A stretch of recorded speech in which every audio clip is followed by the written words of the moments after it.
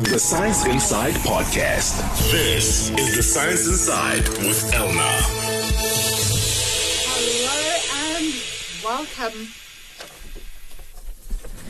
Hello and welcome to the show. My name is Elna Schutz and it's nice to be here with you as every single Monday. And I'm Lebogang Madisha. So today we're speaking about a breakthrough research study that has a global significance. If you did life sciences in high school, you may remember filling in genetics charts about haemophilia. Did you have to do this? Nope, I failed life science with all flying colors. I didn't even get myself into that game. I was like, I don't think I can do this. Yeah, no. And now look where I am. But you might remember the disease or the disordered haemophilia from there. Haemophilia A and haemophilia B are inherited lifelong bleeding disorders that are relatively rare, but they do have very severe effects on the lives of patients. Yes, they do. And basically, this disorder means that your body can't make blood clots naturally, which it needs to do in order to stop bleeding. Right. That means that hemophilics bleed much easier than anyone else. And something like a bruise, that would just be a normal thing to you and I, would be life-threatening to them, and it would threaten their organs. And it's so serious, especially in babies and toddlers, when you don't know that is happening. Obviously, it can be extremely serious and as you said, life-threatening. So today we'll be speaking mostly about the more common type, haemophilia A, which is when you are missing a particular clotting factor 8. There we go. There are some methods available to replace that factor 8. Thankfully, they are available, but they're not always ideal, because factor 8 replacement needs to be done through veins, which isn't always easily accessible in hemophilic patients. Yeah, it makes sense, right? If the problem is in the blood and the veins, then that's not really where you want to be poking a needle in. Exactly. Yeah, and the other problem is, unfortunately, some people have quite a bad immune response to that particular treatment, which makes it useless. So even though there are these treatments for hemophiliacs, it's really great news that we now have an alternative, which is exactly what we're talking about today. Exactly. That is amazing, making their lives better. And a recent study found that injecting a new protein called imiximab into the skin can function like the missing factor 8. It was very successful in its trials and can mean a significantly better life for hemophiliacs everywhere. So here's the really cool thing. I know you already know, Lebo, but I'm a little bit proud because even though this has global significance, it was a global study done all over the world in different places. The lead author is right here at WITS. So in our main interview today, we will speak to the scientist behind all of this, Professor Johnny Mahlangu. Whoop, whoop, WITS represent. Yes.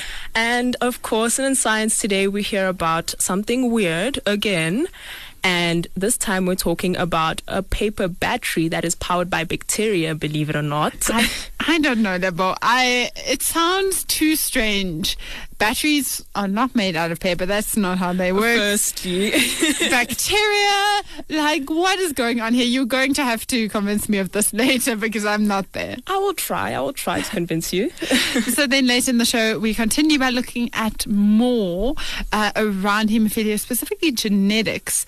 And do you want to listen here if maybe anything here sounds familiar or you just want to know more about your genetics? We're going to go through all those kind of things, like when should you get genetic testing for this, and how can this affect women, even though it's typically thought of as a typically male disease. All of that is coming up on the show, but as always, we'll kick it off with some science news in a minute. And don't forget, you can catch us on our social media on Facebook as VowFM, and you can also tweet us at VowFM, #ScienceInside. The podcast. If you missed any of this or you're listening now and you're like, my friend would love this, then you can find the podcast on iTunes as The Science Inside or wits.journalism.co//science. Or you could join in on the conversation through our WhatsApp line at 084 078 4912. Let's get into the show with our science news. This week's Science Headline. Okay, Lebo, what do you have for us? Okay, today on the news, Alna, primary and high school learners are invited to name South Africa's second nano satellite, ZA-Cube-2. Now, the ZA-Cube-2 satellites are really, really small. They're about 10 centimeters in length and breadth. One cube weighs about 1 kilogram. A satellite that weighs 1 kilogram. Are you sure this isn't like a toy satellite? No. Like Even Toys R Us around the corner. No, it's not from Toys R Us, no. And even though they're letting kids name this, it's a real satellite. Now, these tiny satellites have come a long way since Sputnik 1, which was the first artificial Earth satellite launched by Russia in 1957, which weighed 83 kilograms. Now, the success of the ZA CubeSat program is revolutionizing space technology. Okay, so obviously it's happening here.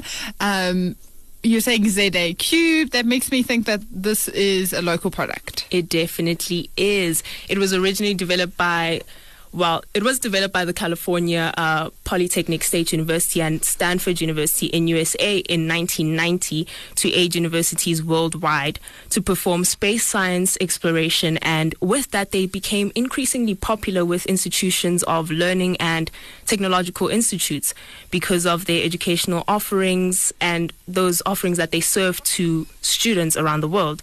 Now, ZA Cube 2 was designed and built mainly by postgraduate students at the Cape Peninsula University of Technology, together with the South African National Space Agency. As part of the CPUT Premier Nano Satellite Program, the ZA Cube 1, also known as Tepiso Sat, is the first nano satellite to be developed in South Africa, and the current ZA Cube 2, which is currently being developed, will be the most advanced and pushing South African learners to give it a name now. I think that's cool because ZA Cube 2 really isn't the catchiest. Yeah. Isn't the catchiest name on earth. So that's pretty good. I've seen the ZA Cube 1. I've been in exhibitions where I've seen it. So I'm sure ZA Cube 2 will be good once it has a better name. But just in case somebody has a sister or a brother or a child, any of our listeners, and they're thinking like, these learners, or maybe you yourself are in high school, what are they getting if they correctly name the satellite? It's always about what am I getting out of this in this world. But anyway, the program has been funded by the Department of Science and Technology and the National Research Foundation, and is aligned with the National Space Strategy for Human Resource Development. The learners that stand a chance of winning, the learners that actually name the satellite stand a chance of winning a laptop and a visit to the construction of the satellite in Cape Town. So that's pretty exciting, actually. Yeah, and I mean, a laptop is pretty cool. Yeah, no, I know I need a laptop that functions and connects to Wi-Fi. So. Unfortunately, you can't take part in this. Yeah, I'm too grown. But seeing as they had the first one, Tepiso Sat, why did they need to build this ZA Cube 2? Now, Tepiso Sat was designed and built by postgraduates in following the CubeSat program, right? At the French South African Institute of Technology in collaboration with SANSA.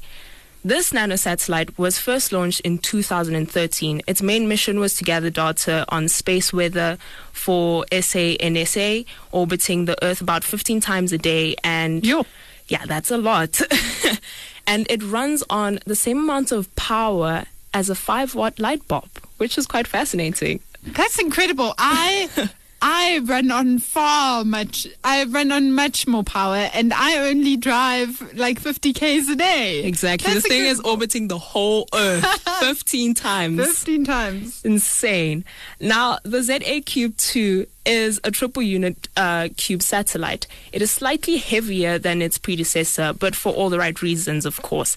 Now, this carries an advanced camera, which will be able to detect forest and fault fires, and also serve as a forefront of 2 future satellite constellations.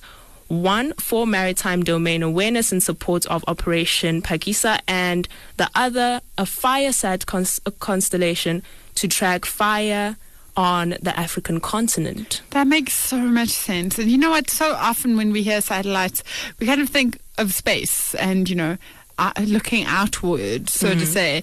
But of course, what better technology to use to look at ourselves, to look at the Earth and to understand things like fault fires, like things happening in the oceans. Like that makes a lot of sense, and it's great to know that this new technology will help to look out not just for humans but the environment. Yeah, it's like we have our own. Well, we created it, our own a security system now, worldwide security.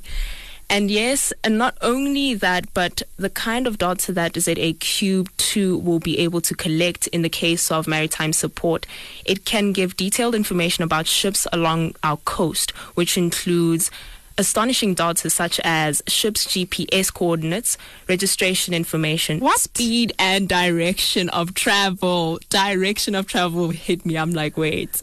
So you can tell this ship is going to go northeasterly or wherever.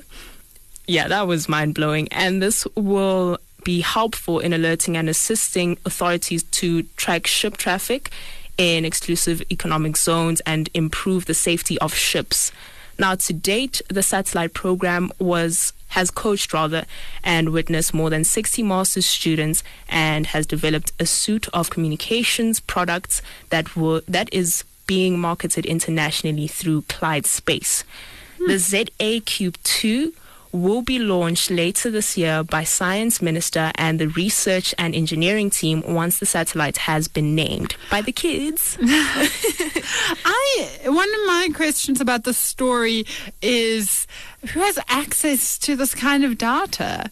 Because I'm sure there's lots of people that would like to know exactly which ship is where. Actually. So it could be, I don't know, it could either be really big business or bad business. Yeah, it could go north, south, like it could go anyway, because knowing where ships are at all times, also now pirates can also hack into the systems and just steal ships around the world. But it is a good idea. Yes. The idea itself is a good one, I won't lie. Yeah, if it's being used by the correct authorities, I mean, that sounds like a good idea, but you don't quite want anybody with that information. Where was your story from? My story, Alna, was from... The information of the story, was from South African Advancement for Science and Technology Agency and the CPUT website. Okay, great stuff. Let's go from pirates to something slightly more fun, at least for some people. What do you think of when you hear about the drug LSD? The drug LSD, I think... Okay, I really just imagine a really good time, but at the same time, it's low-key dangerous. Like, there's a possibility that it could be dangerous to you, but it's fun. But it's dangerous. Don't do drugs. I'm going to say I think of very, stereotypical, your 60s, your hippies, your music. Yeah. I really think of that kind of era rather than people doing LSD now as an actual thing. Like if you're doing LSD now, dude, you're out of date. That's kind of what I think of, but what neither you or I naturally probably think about is Silicon Valley. As in Silicon Valley, Beverly Hills, Silicon Valley? Okay, why? Like the tech guys, like your Steve Jobs, your Google, that kind of thing. That is apparently where this is really becoming very popular, but not as a party drug. Oh, I was about to I'm sorry, I don't want the people running the internet high on LSD. Well, you see, it's all about something called microdosing. I don't know if you've heard of this. Never. Basically, it means you take a drug, but a teeny tiny amount of it. Okay. Right, so in this case, if we're talking LSD, it's between 6 and 20 micrograms. So tiny.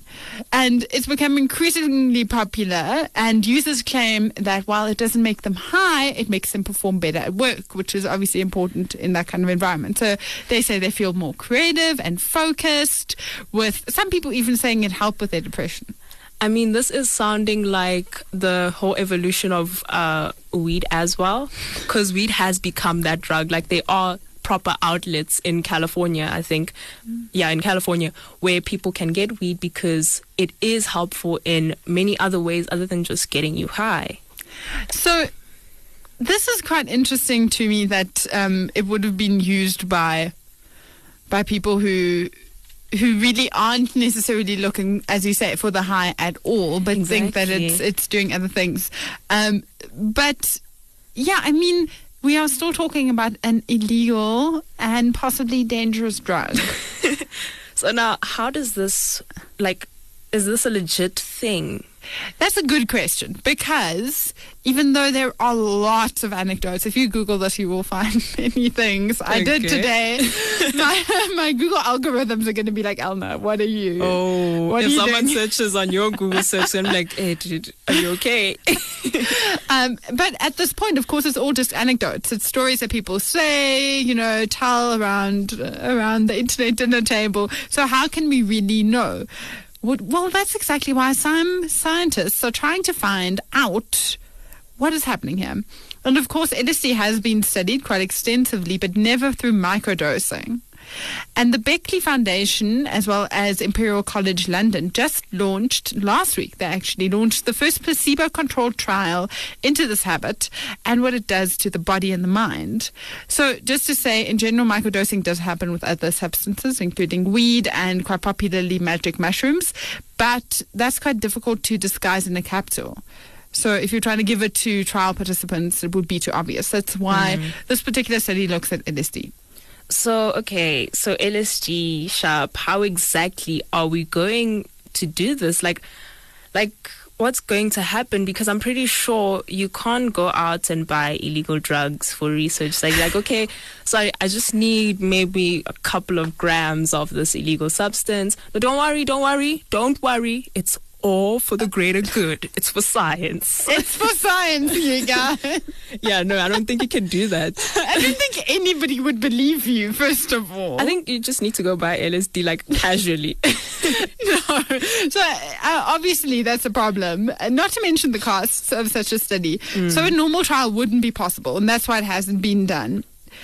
But I do wonder whether, so even though they're not doing it in a traditional way, I do wonder if the study will actually be accepted worldwide as a standard study, because they are doing it in quite a unique and unusual method, which is why I even mentioned this. The story is not to make you go try to do drugs, guys. That's not the point here. The point is really how interesting it is how they've decided to do this research. So the way they're planning to get around those problematics, like it being illegal, is what they call a self-blinded study. So they are saying to people who already microdose, such as in Silicon Valley, come, take part in the study and bring us whatever you normally take. Wow, guys, this sounds so weird already. Okay, guys, we know you're into drugs. Okay, so come over. We want to see how these drugs affect you now. Okay, it's cool. We're not judging you. Just come over. We want to see what the drugs are doing to you. Yeah, so the scientists don't have to pay for it. They don't have to... actually... They don't have to, ask where they got it from. So basically what happens is that the researchers will then insert the LSD for each particular person that person has prepared at home into a capsule, and then give them a capsule, which is either their drug or a placebo. Okay. And then they have to do lots of tests and questionnaires and cognitive games and whatnot. And obviously, the people hope or think they're taking the drug, and the researchers will then check all of what actually correlates. So are the test scores different when people were on the real drug or not? I love how you say they hope that they're taking the drug. I don't know. So that's how they're planning to do it. This is actually quite cool, though.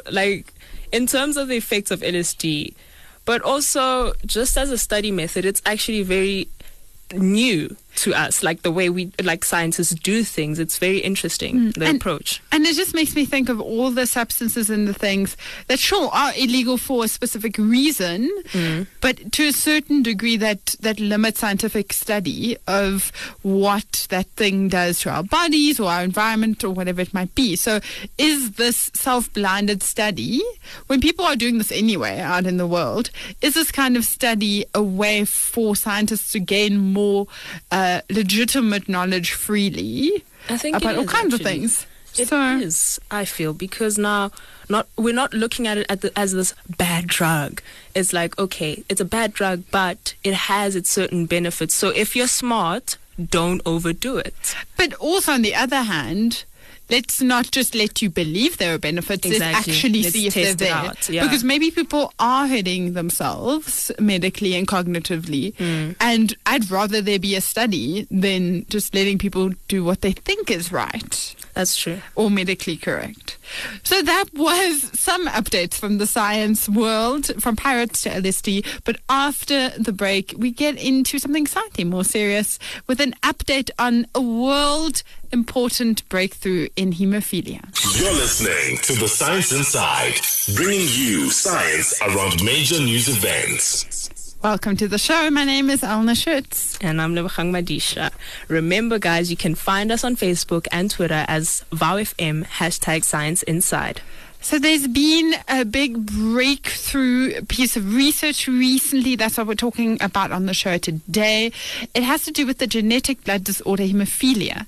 Luckily for us, the lead author of this global study is right here at WITS and is on the line with us so that we can all learn about this firsthand. Now, we have Professor Johnny Mahlangu as our guest today, speaking with us, and he is a professor of hematology, and head of School of Pathology here at Wits University. He's also the director of the World Federation of Haemophilia International Haemophilia Training Center in Johannesburg, as well as the director of the Bleeding Disorders Unit and Clinical Hematology Service at Charlotte Maxeke Johannesburg Academic Hospital.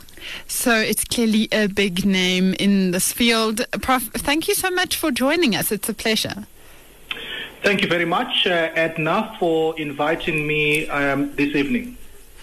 It's so great to speak about this disorder, which is quite rare, but yet very important for people to know about. So just to make sure we're all on the same page, can we start just by you telling us what exactly is haemophilia? Well, haemophilia is an inherited bleeding disorder, which is a condition affecting only males, and females are carriers. And the reason for that is because the genetic mutation in haemophilia is carried out in the X chromosome. And as you know, males have got one X chromosome and females have got two X chromosomes. And as a result of the females having two X chromosomes, they are actually protected. So they don't suffer from haemophilia, but they are what we call obligate carriers. Whereas males who have X and Y, the X chromosome, if it does carry the haemophilia gene, it means they will then suffer from the bleeding disorder. Right. And before we get into your research study, how has haemophilia been treated up till now? And how did this make your research study and your new method necessary? Yeah, so the approach to treating patients with haemophilia, it's a fairly simple approach. Is you identify the missing protein, in other words, the clotting factor that the patient does not produce, and you replace it. And the way you replace it is through giving it via the intravenous route. In other words, you have to put a needle into the vein, and then you inject the protein, and then the protein then participates in the normal hemostatic process. In other words, a process leading to clot formation. That is how we have approached haemophilia treatment. And in fact, we've been very successful in doing that for many decades, and there are a number of products that one can use to replace the missing protein. The unmet needs in that approach are twofold. One is you actually have to find a vein. So you can imagine, asking patients to inject themselves into the vein the missing protein that they require to stop the bleeding. So that is the one unmet need. The second unmet need was the fact that, in fact, in an ideal world, you do not want to be reactive in treating bleeds. You also want to be proactive in preventing bleeds. So the majority of the patients will then need to be able to inject themselves frequently, even if they are not bleeding, in a process called prophylaxis. Now, the consequence of adopting prophylaxis as a preventative measure is that the patients have to be prepared to inject themselves quite frequently. We're talking here about 2 to 3 times a week into the vein in order to prevent bleeding to happen spontaneously. So those are the two unmet needs, the fact that it needs an intravenous injection, and the fact that, in fact, the treatment itself is a burden to patients. So what we did in this study was, is there any other way of addressing those two unmet needs? That was the context in which we undertook the emicizumab study. The emicizumab is a protein that can perform the same function as the missing protein in hemophilia. The patients with hemophilia A are missing factor 8. So what emicizumab does, it replaces the missing factor 8. And we basically wanted to find out if we can address those two unmet needs using emicizumab. Right. So in your study, you didn't use the injection method, which, as you're saying, is quite problematic, especially in patients where veins and blood is exactly the problem. So tell us more about the skin approach you took instead. So the innovation here is essentially, instead of the route of administration being intravenous, in other words, into the vein, and you are correct, it is problematic in someone who's already a bleeder to go and puncture the wall of their blood vessel in order to give them the missing protein. So the approach was to give this drug into the skin, and it can be any part of the body where the skin is accessible, and in fact, this drug is available if it is injected under the skin. And that is the route that the drug is given. That was the first sort of important innovation. The second part is that the drug, once it is injected under the skin, it lasts longer. In other words, it has a very long half-life of up to 30 days. So essentially, instead of someone injecting themselves every 2 to 3 times a week, they could inject themselves once a week, or even every second week, or once a month. In fact, when we undertook this study, we're particularly interested in answering the question, number one, how much impact will this drug have if it is injected under the skin every week or every second week?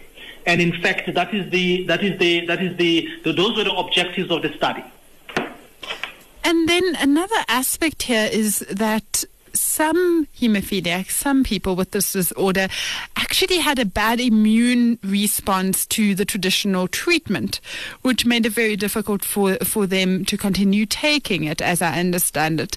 Does your new breakthrough address this?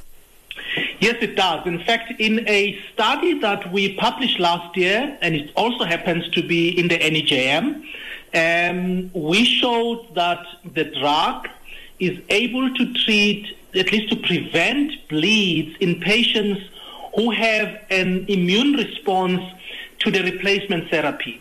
and we demonstrated that, in fact, it works in that environment. The current treatment approach was specifically to look at patients who do not have antibodies against factor VIII. And for a simple reason that those are the patients who are in the majority. The development of antibodies in hemophilia does not happen in every patient. We do know the risk factors associated with the development of antibodies, and it occurs only up to about a third of the patients receiving replacement therapy. In other words, 2/3 of the patients do not develop the antibody, but this drug, emicizumab or Hemlibra, is able to treat bleeds in patients with or without the antibodies against the factor. Now, Professor Mahlangu, I have a question about the long-term effects of this drug now. Does it have any positive long-term effects on the patient? Say you start using it as a child, and then does it make you less, does it make your blood a little bit more capable of clotting in the long term, or is it just a constant procedure that you have to do all your life and just it's a constant thing? Very good question. There are a number of approaches in the management, in the modern management of hemophilia patients. We talk of the current approaches as managing the patient as opposed to curing the patient. And in fact, not very soon from now, not very far from now, we would be talking about cure as it's rapidly evolving. In our own center at Charlotte Maxeke, we are already doing gene therapy. So to answer your question, yes, the patients that are taking replacement therapy, it is a lifelong replacement. What we wanted to answer in this particular study is, can we reduce the burden of treatment that is associated with that lifelong replacement therapy? The patients taking the replacement therapy are in no way cured, or they are not in any way protected for a longer period than the half-life of the product. Professor, of course this sounds excellent, and it sounds to me like it could have a very long-lasting change on the treatment of hemophilia around the world, not just here in South Africa. Is that true, that this new method and medicine that you've found may turn the tide? Yes, in fact, the very fact that it was published in a very high impact journal, which only accept those research questions that are likely to change the lives of patients, it's clearly an indication of that. But I would like to believe that, in fact, this particular therapy is going to change the paradigm and the eye with which we look at hemophilia in the future. Just to give you an example of that, if patients were receiving standard half-life replacement therapy factor VIII, they would have to inject 3 times a week. In a year, we are talking about 156 injections into the vein. In the context of this medicine, now, if it is ultimately given once a month, you're talking about 12 injections as opposed to 156 injections. Now, that is the impact we're talking about, and that is likely to change the quality of life of patients with hemophilia. Just giving us a little bit of a realistic understanding of what the quality of life is right now. Can you, just a last question from me, what accessibility is there to existing treatments right now in South Africa, especially for people who are maybe not in urban centres? What kind of options do they have at the moment around hemophilia, and will this medicine be accessible far and wide? If you don't mind, I'll answer your last question. The intention is to make this medicine available to all patients with hemophilia, irrespective of where they live. And that is one of the motivations for some of us to embark on these clinical trials and produce evidence that they do work. In the context of South Africa, we do have obviously the discrepancies in the care of the patients that have hemophilia. In general, the products for hemophilia for patients who live in South Africa, as long as they are registered with one of the treatment centers, is free and is made available by government. Having said that, we have not identified all the patients that have hemophilia in South Africa.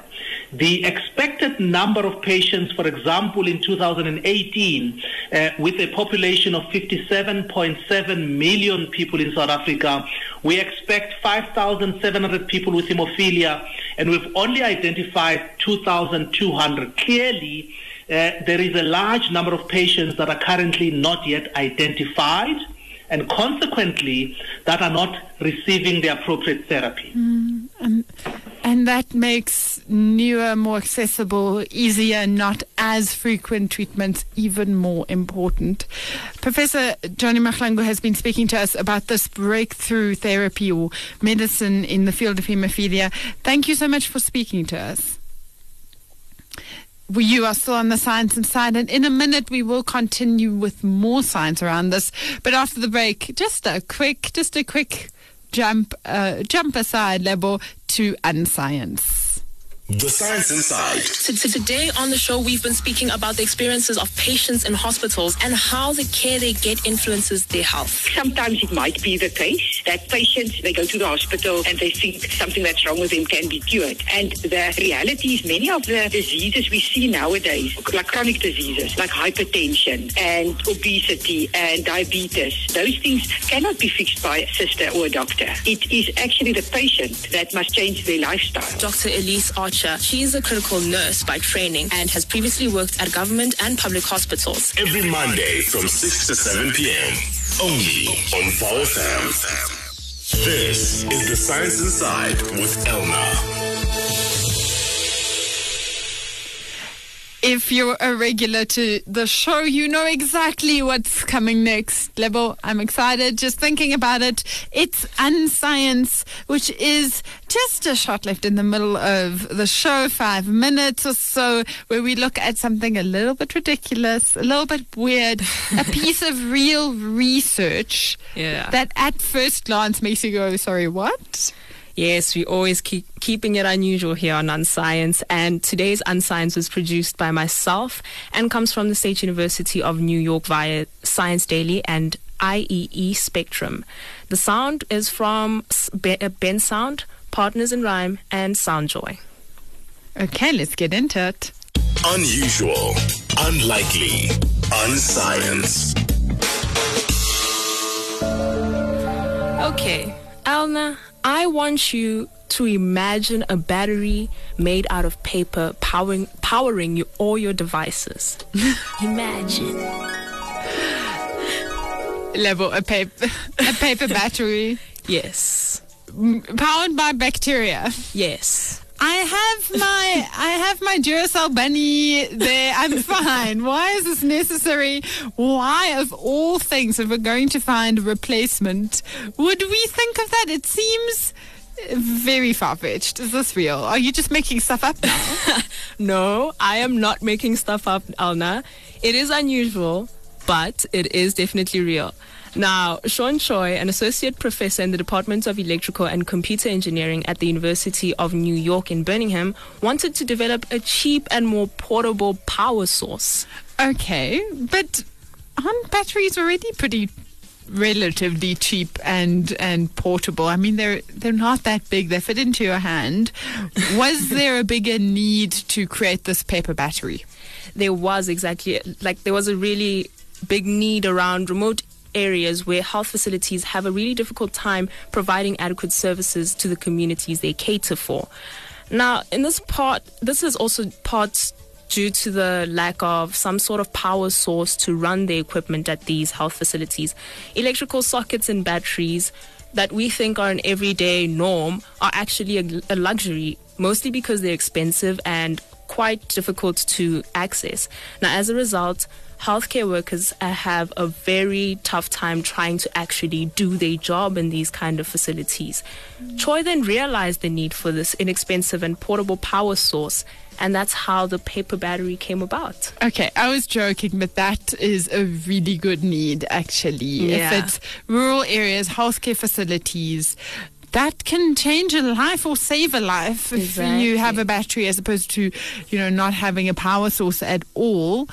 But I'm still, so I'm sorry for making fun of you, but still, the paper part is very strange to me because paper isn't something you think of traditionally as being very conducive Exactly. to, as a conductor. And it just seems like a strange choice. What is if the paper gets wet? I have so many questions. How does this work? Firstly, paper's wood. So as a conductor, it's on zero. It's an insulator. So it's a very mind-boggling idea at first. But how this paper battery was made to actually conduct electricity is that thin metal layers and other materials were printed on the paper. In particular, a special kind of bacteria called exoelectrogen was placed on the paper, and this bacteria allows electrons to be transferred outside of its cells. Okay, without having to use our imagination. How does the battery work, though? I get it now, but how does this work? Okay, so bringing this to reality, this battery is a bacteria-based battery, and it uses respiration to convert biochemical energy stored in organic matter into biological energy. To make this battery, dried freeze exoelectrogens, were placed on the paper, as I mentioned before. Now, this bacteria then transfers electrons outside of its cell. Then, to power the battery, electrons pass through the cell membrane and make contact with external electrodes.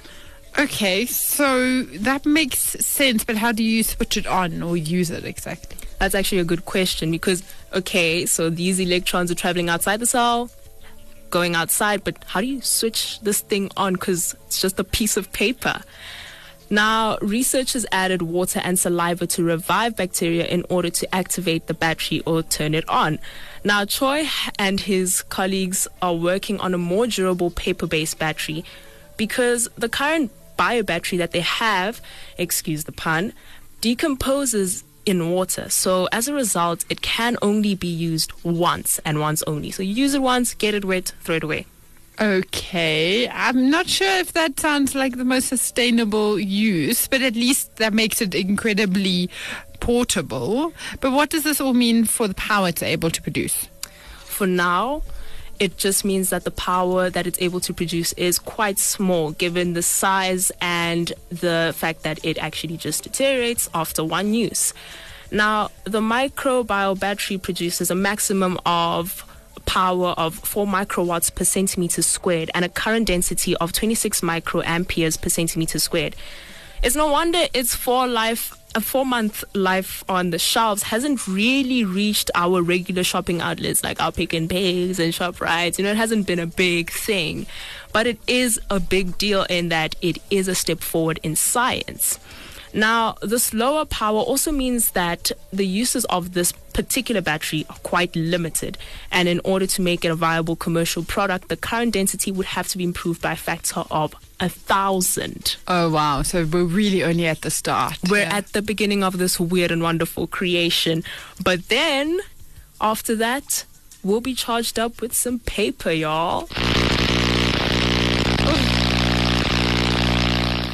I don't know, Lebo. It's a great invention, sure. But one of my big questions is the cost. It's actually really cheap. Yeah, it's very, very cheap because Choi had a prior battery that he created, and it was around $1 for a battery. So that is how cheap it is. He's trying to keep it very, very low cost. Okay. So that's the main aim, portable and low cost, considering who he's trying to create this for: rural areas, rural health facilities. Okay. It sounds strange, but could be a pretty cool method to be used. I mean, I'm just thinking, powering up your battery, just then batteries on, powering everything out here. It's really interesting. See, even your spit can be scientific. Exactly. That was unusual, unlikely, unscience. After the break, we get back into the topic of the blood disorder haemophilia. Specifically, we're going to be looking at the genetic side of things. How do you know if you have this gene? What do you do if you do actually have it? We'll find out after the break. Unusual, unlikely, unscience. You're listening to The Science Inside, bringing you science around major news events. Welcome back to the show. And we've been talking about the recent breakthrough in the treatment of genetic blood disorder, haemophilia. It can be life-threatening and painful, of course. So we're really happy about this advancement that has come up. So haemophilia, as you heard earlier in the show, is determined by your genetics and can therefore be anticipated to a certain degree. So that's something that we'll be unpacking now to try to understand. And as I said earlier in the show, if you ever did life science in high school, you probably filled in that little chart with if the haemophilia gene is here, where does it go? We're going to be making that a little bit more practical now. Yes, we are. And let us welcome to the discussion Dr. Yegelin Naidu, who is a clinical hematologist at Gray's Hospital in KwaZulu-Natal. Thank you for joining us, Dr. Naidu. Good evening, Anna, Ebo, Prof. Mslango, and your listeners. Thank you for inviting me to be part of your show tonight. Now, this is quite a big deal, especially for people living with haemophilia. Now, with this new drug that's come up, the people have greater hope in terms of their treatment with haemophilia, as we spoke earlier in the show. Now, I have a couple of questions. When it comes to haemophilia, it's quite complicated in terms of genetics, of course. But could you please give us an overview of how it actually works? Like, who is likely to carry it and get this disorder? Okay. As you heard from Prof. Mslango, haemophilia is an inherited condition that prevents the body from making clotting factors, specifically 8 and 9, which then prevents clots from occurring and bleeds from stopping. Now, in inherited conditions like haemophilia, the disorder or carrier status can be passed from parent to child. So when we look at haemophilia A and B, they are called X-linked recessive conditions, meaning that the gene that causes haemophilia is on the X chromosome. Everyone knows that males have an X chromosome and a Y chromosome, and the females have 2 X chromosomes, so XX. Therefore, hemophilias usually affect males, and the reason being, when the male inherits the gene that causes hemophilia on his X chromosome, he does not produce the clotting factor he needs because the Y chromosome does not provide the information for the production of factor 8 or factor 9. When a female inherits the gene that causes hemophilia on one of the X chromosomes, she has the second X chromosome, and therefore that normal gene produces clotting factor and compensates for the hemophilia gene. So the female is said to be a carrier. So technically speaking, men who have hemophilia pass on the hemophilia 100% to their daughters. Therefore, all of their daughters are carriers, and none of their sons receive the X chromosome, and therefore will not have hemophilia. Women, on the other hand, who are carriers, have a 50% chance to pass the hemophilia gene to their children, meaning that each son of a carrier has a 50% chance to have hemophilia, and each daughter has a 50% chance to be a carrier. Now, if a woman who is a carrier is pregnant and we don't know the gender of the fetus, we can say she has a 25% chance to have a son with hemophilia, a 25% chance to have a daughter who is a carrier, and a 50% chance to have a son or a daughter who does not have hemophilia and is not a carrier. Now, if we look at her first child is a male who does not have hemophilia, there's still a 50% chance that the next male may have hemophilia. So the chance to pass on hemophilia gene is the same with each pregnancy, whether the previous children have hemophilia or are carriers. Wow, that is quite interesting, and it opens up your mind to this very real situation about how genetically driven this hemophilic disorder is. So thankfully there are genetic tests that can be run to check whether a person has hemophilia or not. What types of tests actually exist for hemophilia, and when should they be taken? That's a good question. Okay, there are two types of genetic testing approach we can highlight. So the first one would be the genetic testing of an affected male or a male with hemophilia, and we can use things like direct DNA testing or sequence analysis. Now, what these tests would do would confirm the diagnosis of hemophilia, that's post-delivery or when the diagnosis is made on the patient. It also gives knowledge of the mutation and can predict severity of the disease, especially in symptomatic carriers with no family history of hemophilia. The other part of it is that it also gives knowledge of the mutation when estimating the risk of developing inhibitors. And because some large deletions or inversion mutations that are found on the hemophilia gene confer a higher risk for inhibitor development. And it can also determine the genotype or the mutation in the patients with hemophilia is critical, especially later on when we are trying to test at-risk female family members, so it becomes cost-effective. And from a female point of view, the carrier would benefit from the knowledge of the mutations and the phenotype status. And this is usually done when we make the diagnosis that the patient is a carrier. So you spoke about women generally being carriers. And lastly, I would like to know, seeing that we consider hemophilia exclusively as a male disease, is it possible for women to actually have hemophilia, not as carriers, but to have it affect their health directly? And when does this happen? Okay. There are three possible ways that a woman can present with a bleeding associated with hemophilia. So the first would be the carrier hemophilia that has low factor levels and can present like a mild hemophilia. And they usually tend to bleed during a hemostatic challenge, so if you go to the dentist or you have surgery. The second is if a male known with hemophilia has a child with a known hemophilia carrier. Now, the daughter may inherit both the defective X chromosome from both parents and then present like a hemophilia. And the last way is that it's called acquired hemophilia. This can be associated with malignancies and autoimmune diseases or even pregnancy itself. So the patient's body will produce antibodies that neutralize both factor 8 or factor 9, and the patient will present with bleeding similar to a patient with hemophilia. Wow. Thank you so much, Dr. Yagelin Naidu. And we really appreciate you on the show, letting us know and letting our viewers know what is happening with hemophilia and how it affects them, male or female.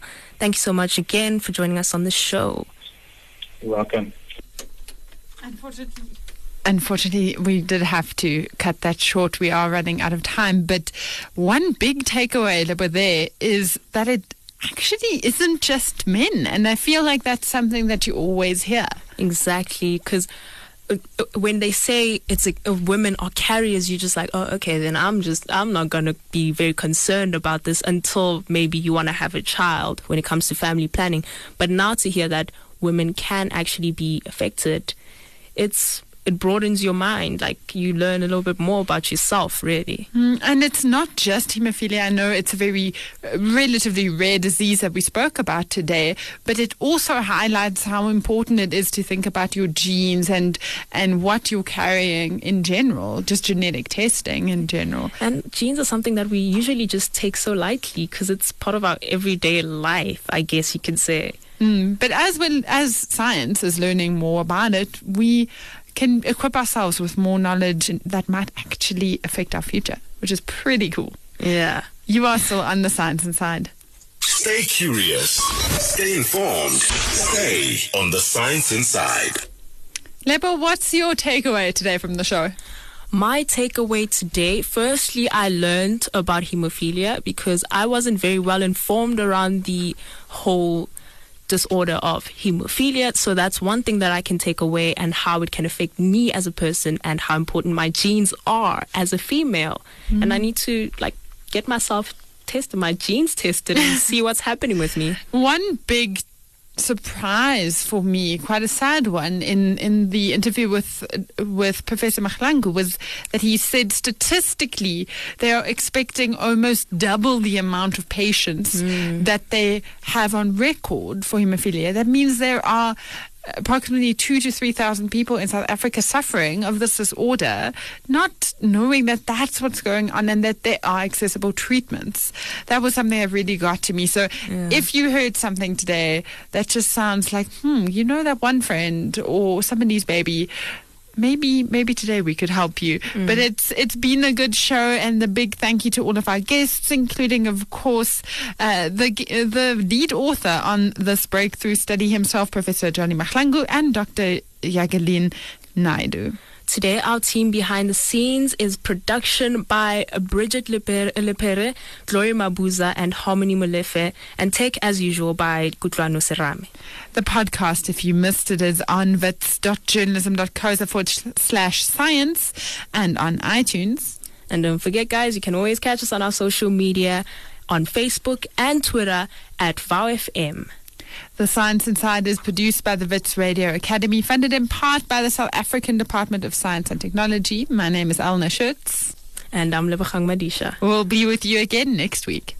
The Science Inside, Monday from 6 to 7 p.m. on VowFM 88.1.